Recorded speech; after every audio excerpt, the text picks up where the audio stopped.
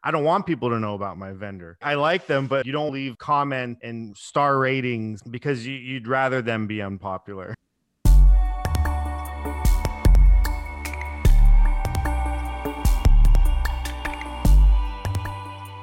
I'm John Manis, investor at Basis Ventures, and this is Future Proof. For episode 9, we're digging into procurement and manufacturing to learn about how trillions of dollars of manufacturing inputs, from raw steel to nuts and bolts, are bought by factories to produce the products that we all know and love. Plenty of challenges for founders to tackle here, so let's dive in. All right, welcome, Paul. We're so lucky to have you today. Paul Hanna is a procurement manager at a California-based 150-person manufacturing company. They make parts for some of the coolest and fastest-growing companies out there: Blue Origin, SpaceX, you name it. Paul, leave it to you. Give a quick intro. Hey, John. Thank you. Thank you for having me. That's right. I work for a California-based manufacturing company. They've been around for well over 50 years. We make pressure vessels and a lot of aerospace parts. We'll make parts anywhere from a few inches in diameter up to 80 feet long. So a lot of our listeners aren't as familiar with manufacturing. Help position your company amidst the broader landscape. I think a lot of people think Ford factory building cars. You would consider us what's referred to as a job shop.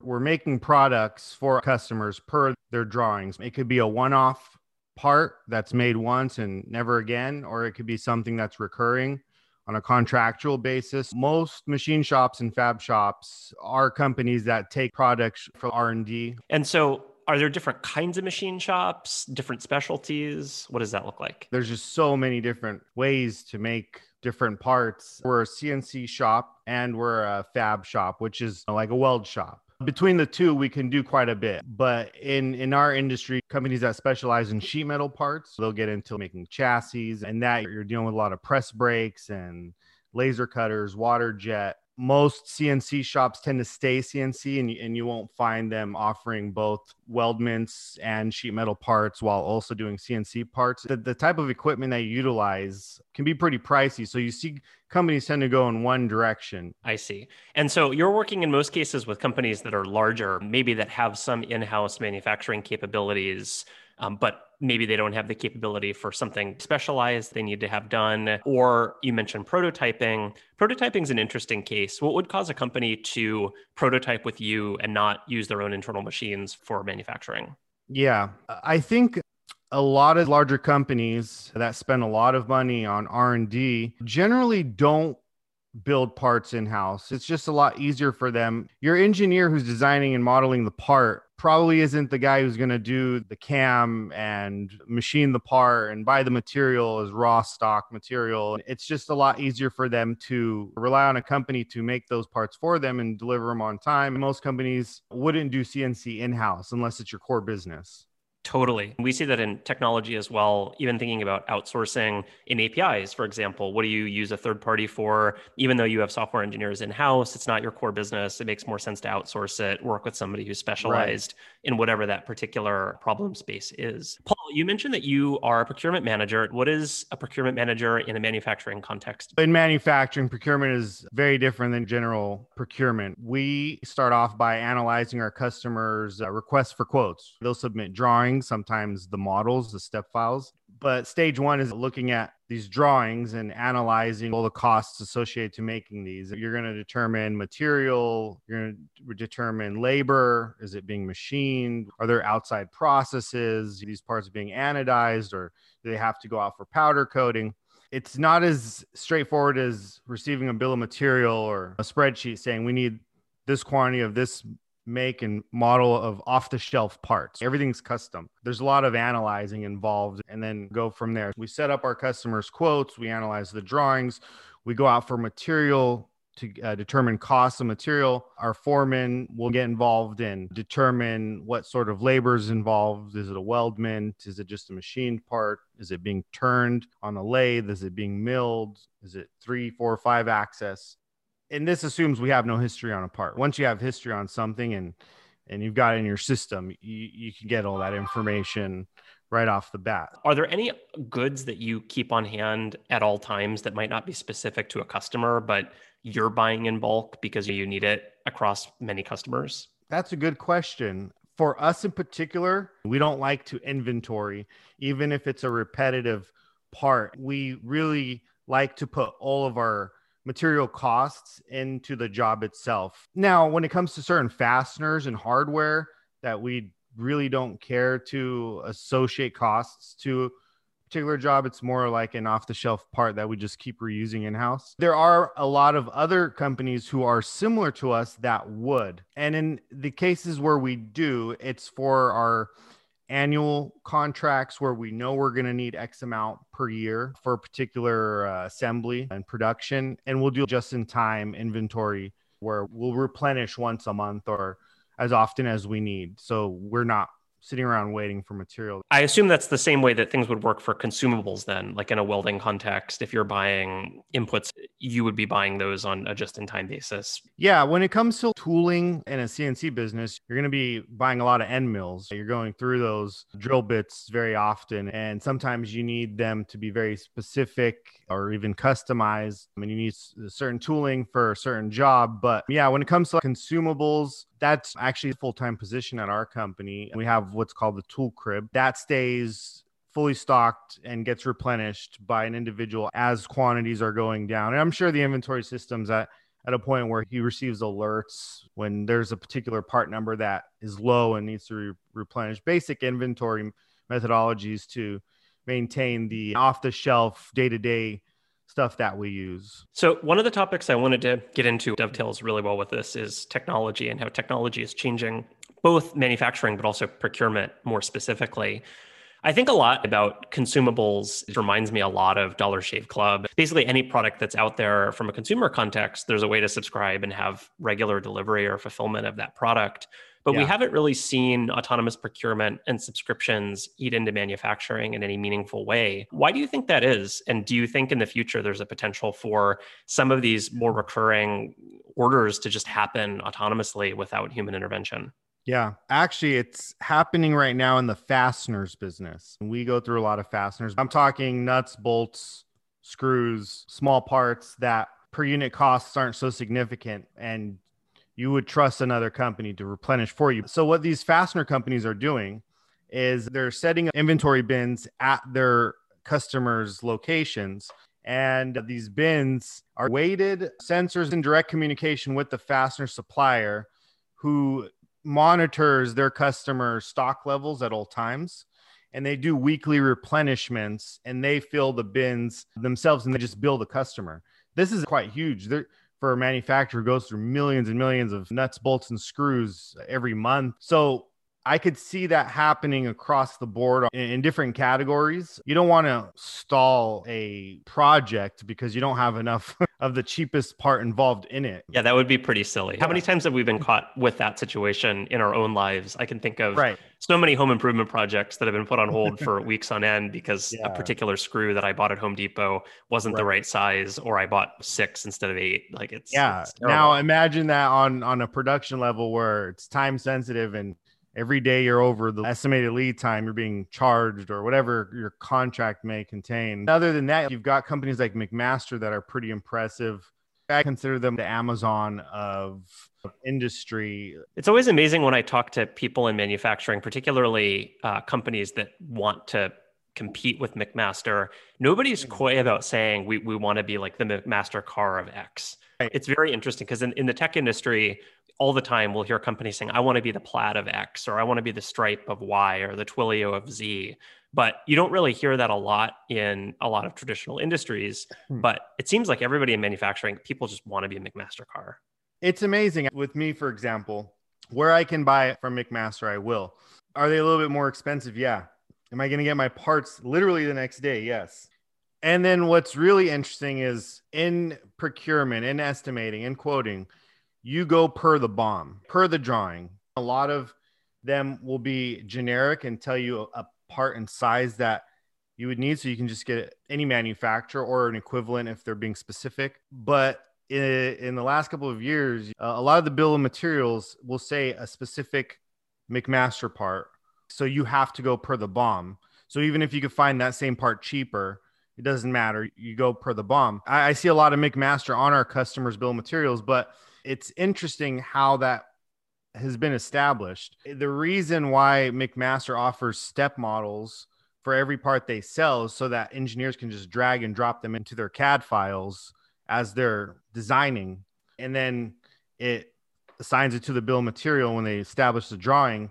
That's a McMaster off the shelf part. Yeah, there's actually a start in Silicon Valley that's effectively trying to do just that, where they're starting from the design software itself and then trying to build a plugin basically that allows automatic procurement and estimation around parts, a la exactly what you're describing with McMaster-Carr. We should discuss this a little further because I find it really interesting. For example, in SolidWorks or Fusion 360, as an engineer is designing a part, they can, within their CAD software, order the part right then and there, and it'll link them to Geometry or Fictive or one of these, upload your step models and get your parts for quick prototyping. That's all cool. I'm not saying people aren't doing it this way, but the traditional format of procurement from these larger companies, it's a very different division than the engineer who's working in the CAD file and designing the part itself. I think over time, these things can evolve in a way that you might find most companies adopting the idea of we're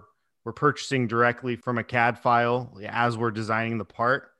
But I think there's more steps to it than that. And then when it comes to procurement, they're communicating with engineering, but it takes time to go from design to you're ready to purchase. But I find these companies like Geometry and Fictive, where you can go on their websites, upload your models, select a few parameters, and it'll output a price for you. Open in that they're not necessarily the ones who are going to manufacture the part for you. They have a whole network. They're playing the role of a marketplace. They have a whole network of manufacturers that they outsource the parts to, but in the end, it goes to them. They do the CMM inspections on the parts.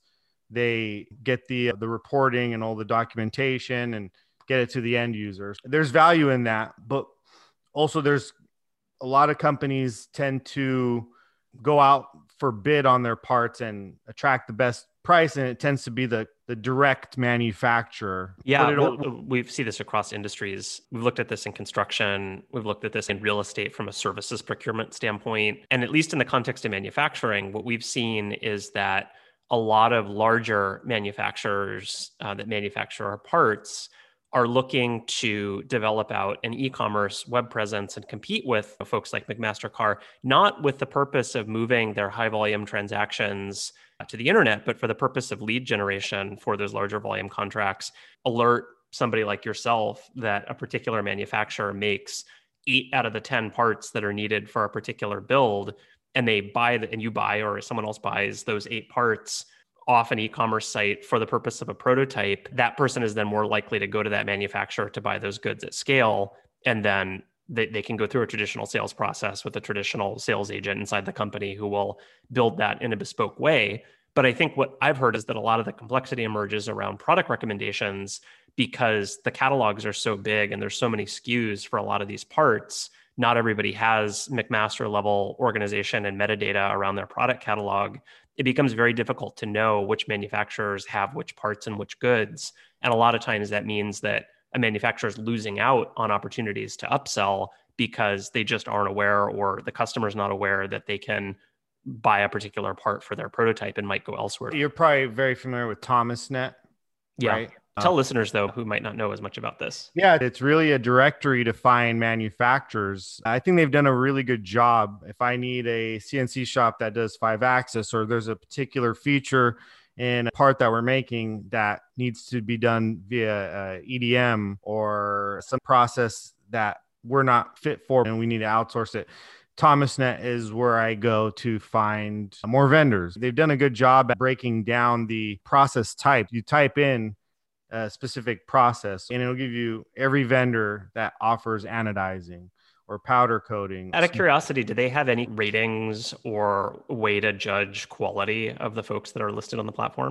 That's a good question. It has never evolved to take on that functionality like almost an industrial Yelp. B2B is very different than B2C. I don't want people to know about my vendor. I like them, but it's like my little secret. You don't want to share your vendors or leave comments and star ratings because you'd rather them be unpopular. It's not necessarily intuitive to think that way, but it makes a lot of sense. And maybe for that reason, there's a lot of companies out there that have tried to do more of the Yelp style reviews for B2B commerce. But thinking from that perspective, it's not hard to see why a lot of those platforms might not have as much traction as they hope. Yeah. And Thomas now has this whole models catalog, which can be helpful for engineers to import into their assemblies or drawings, into their CAD files. But I feel like McMaster has done it really well. Maybe one question just to back up a little bit from this and give a little bit of perspective to potential founders.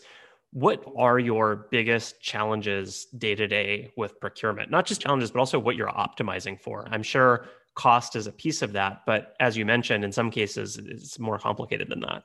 Yeah. Man, we're always putting out fires. For example, in the last 30 days, the cost of steel has gone up 30%. And you're giving estimates to your customers 2 months ago. It took 2 months to receive the purchase order. Now your cost is 30% higher on material. So price fluctuations on material, that happens a lot in this industry. Lead times, when you depend on outside vendors, you've got to depend on all of your outside processes, whether some other manufacturing steps or the raw material itself. A lot of times we work off of forgings and castings. And so lead times, it seems like no one meets their lead times. Your customer's due date is quite critical. Meeting deadlines, while depending on all the outside dependencies, can be a bottleneck. And we talked about cost, but is cost something that you obsess over on a day-to-day basis? Yeah, we always go out to more than one vendor. We want vendors to bid against each other. It's important for that.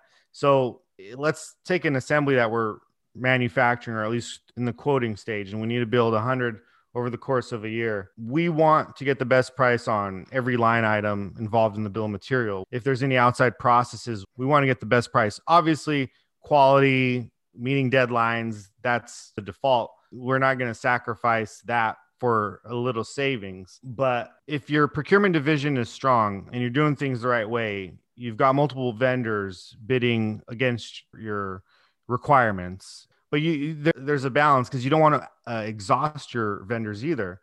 And we've done that. Many companies have done that. A lot of times you're getting production costs and it's not something that you are ready to execute on, but you still need pricing. So you go to all your vendors. And a lot of times that quote, on average, 10% of quotes turn into actual jobs. So 9 out of 10 times when we need something quoted and there's multiple vendors involved, 9 out of 10 times they're going to quote us and take the effort in doing so and not receive a purchase order. So you have to be careful, and you can't just blast out and ask everyone to quote this and go with the best price. But you also want more than one vendor involved to know that you're getting a good rate, right? So there's a balance between it, but it is easy to exhaust your vendors if you're sending too many RFQs and not sending back purchase orders with them. We talked a lot about some of the technological advances that you've seen in your work in the last couple of years. What do you think are some of the biggest opportunities specifically within procurement? When I'm working in Fusion 360 or SolidWorks and putting together an assembly, the idea of following a particular framework where, as you bring in new parts into this design, you're doing it correctly and identifying the material type, and you're pulling from a library of parts. And those parts are actually off the shelf parts, real parts. See, sometimes engineers will design things that aren't necessarily economical or even available. What really good engineers who have years of experience design according to what's most economical. And that takes time to learn. You're confined within off the shelf products. But if you follow a particular framework and you create this bill of material, and from there, that bill of material is fully identified and cross-referenced with an API and say McMaster. And as you're making these parts, as you're selecting them, you're seeing pricing, and while in the middle of a design, you're like, I'm not going to use this part. I'm going to bring this part in because it's cheaper. And here, this design has to be within this cost. So it'll be like real-time inventory while in the design phase. And so long as you follow that framework where you can't just pull random parts, the software will identify the most feasible or cost-effective methodology of producing this part? Is it going to be a casting? Is it going to be forged? Is it going to be machined? Is it something that you can actually just 3D print? Does it have to have a certain hardness or temperature? And then at the final point, whether you want to make 1 or 10 or 1,000 of these units, the bill of material is ready to go, and it can all be acquired from XYZ distribution. I could see something like that. We spent a little bit of time talking about autonomous procurement earlier and opportunities to take the human out of the loop, or at a minimum, assist the human in the process of procurement, particularly as it relates to goods that have a bit of a rhythm to them or a little bit more predictable in terms of usage. Is that something that you think is real and holds water? And how do you expect those kinds of technologies to start to scale within industry?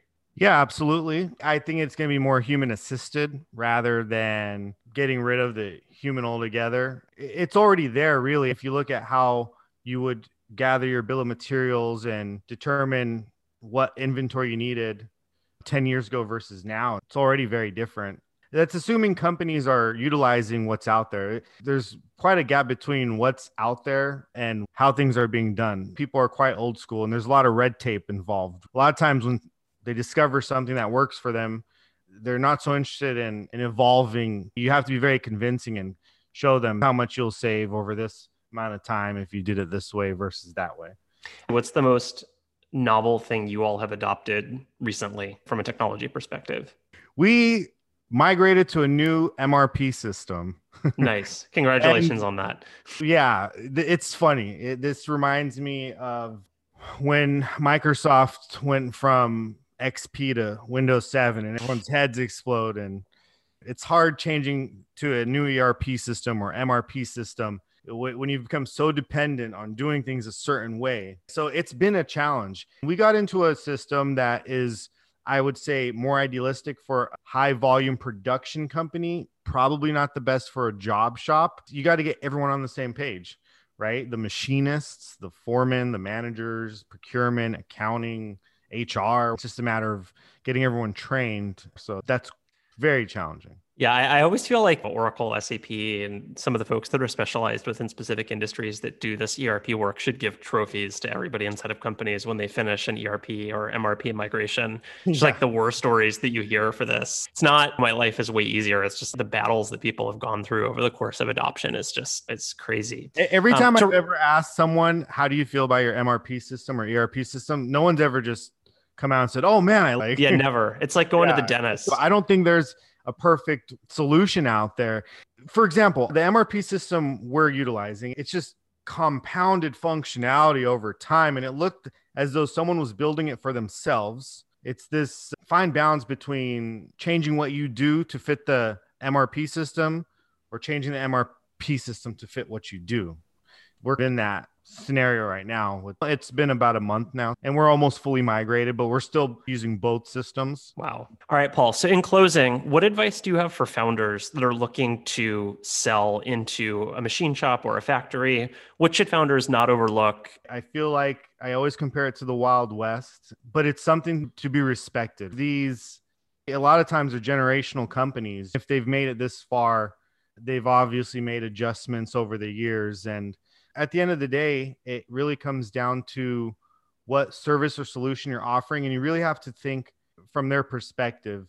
Why do I want to implement this? How is it going to help my company? How long is it going to take for that money to come back?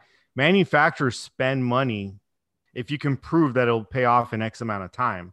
I completely agree. I think at the end of the day, people complicate startups, but are you delivering a meaningful value proposition?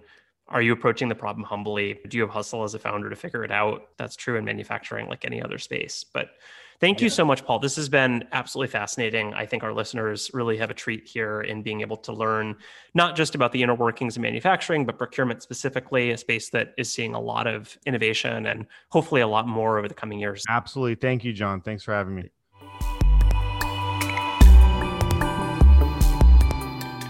Truly fascinating discussion today about the future of procurement and manufacturing, and how the next generation of hardware design tools will be even more tightly connected to the purchasing process, with greater intelligence, increasing collaboration between engineering and procurement teams. I hope you enjoyed today's episode. We'll be posting more Future Proof episodes on Spotify, iTunes, and SoundCloud. And if you're hungry for more BSV research, check it all out at basisset.ventures.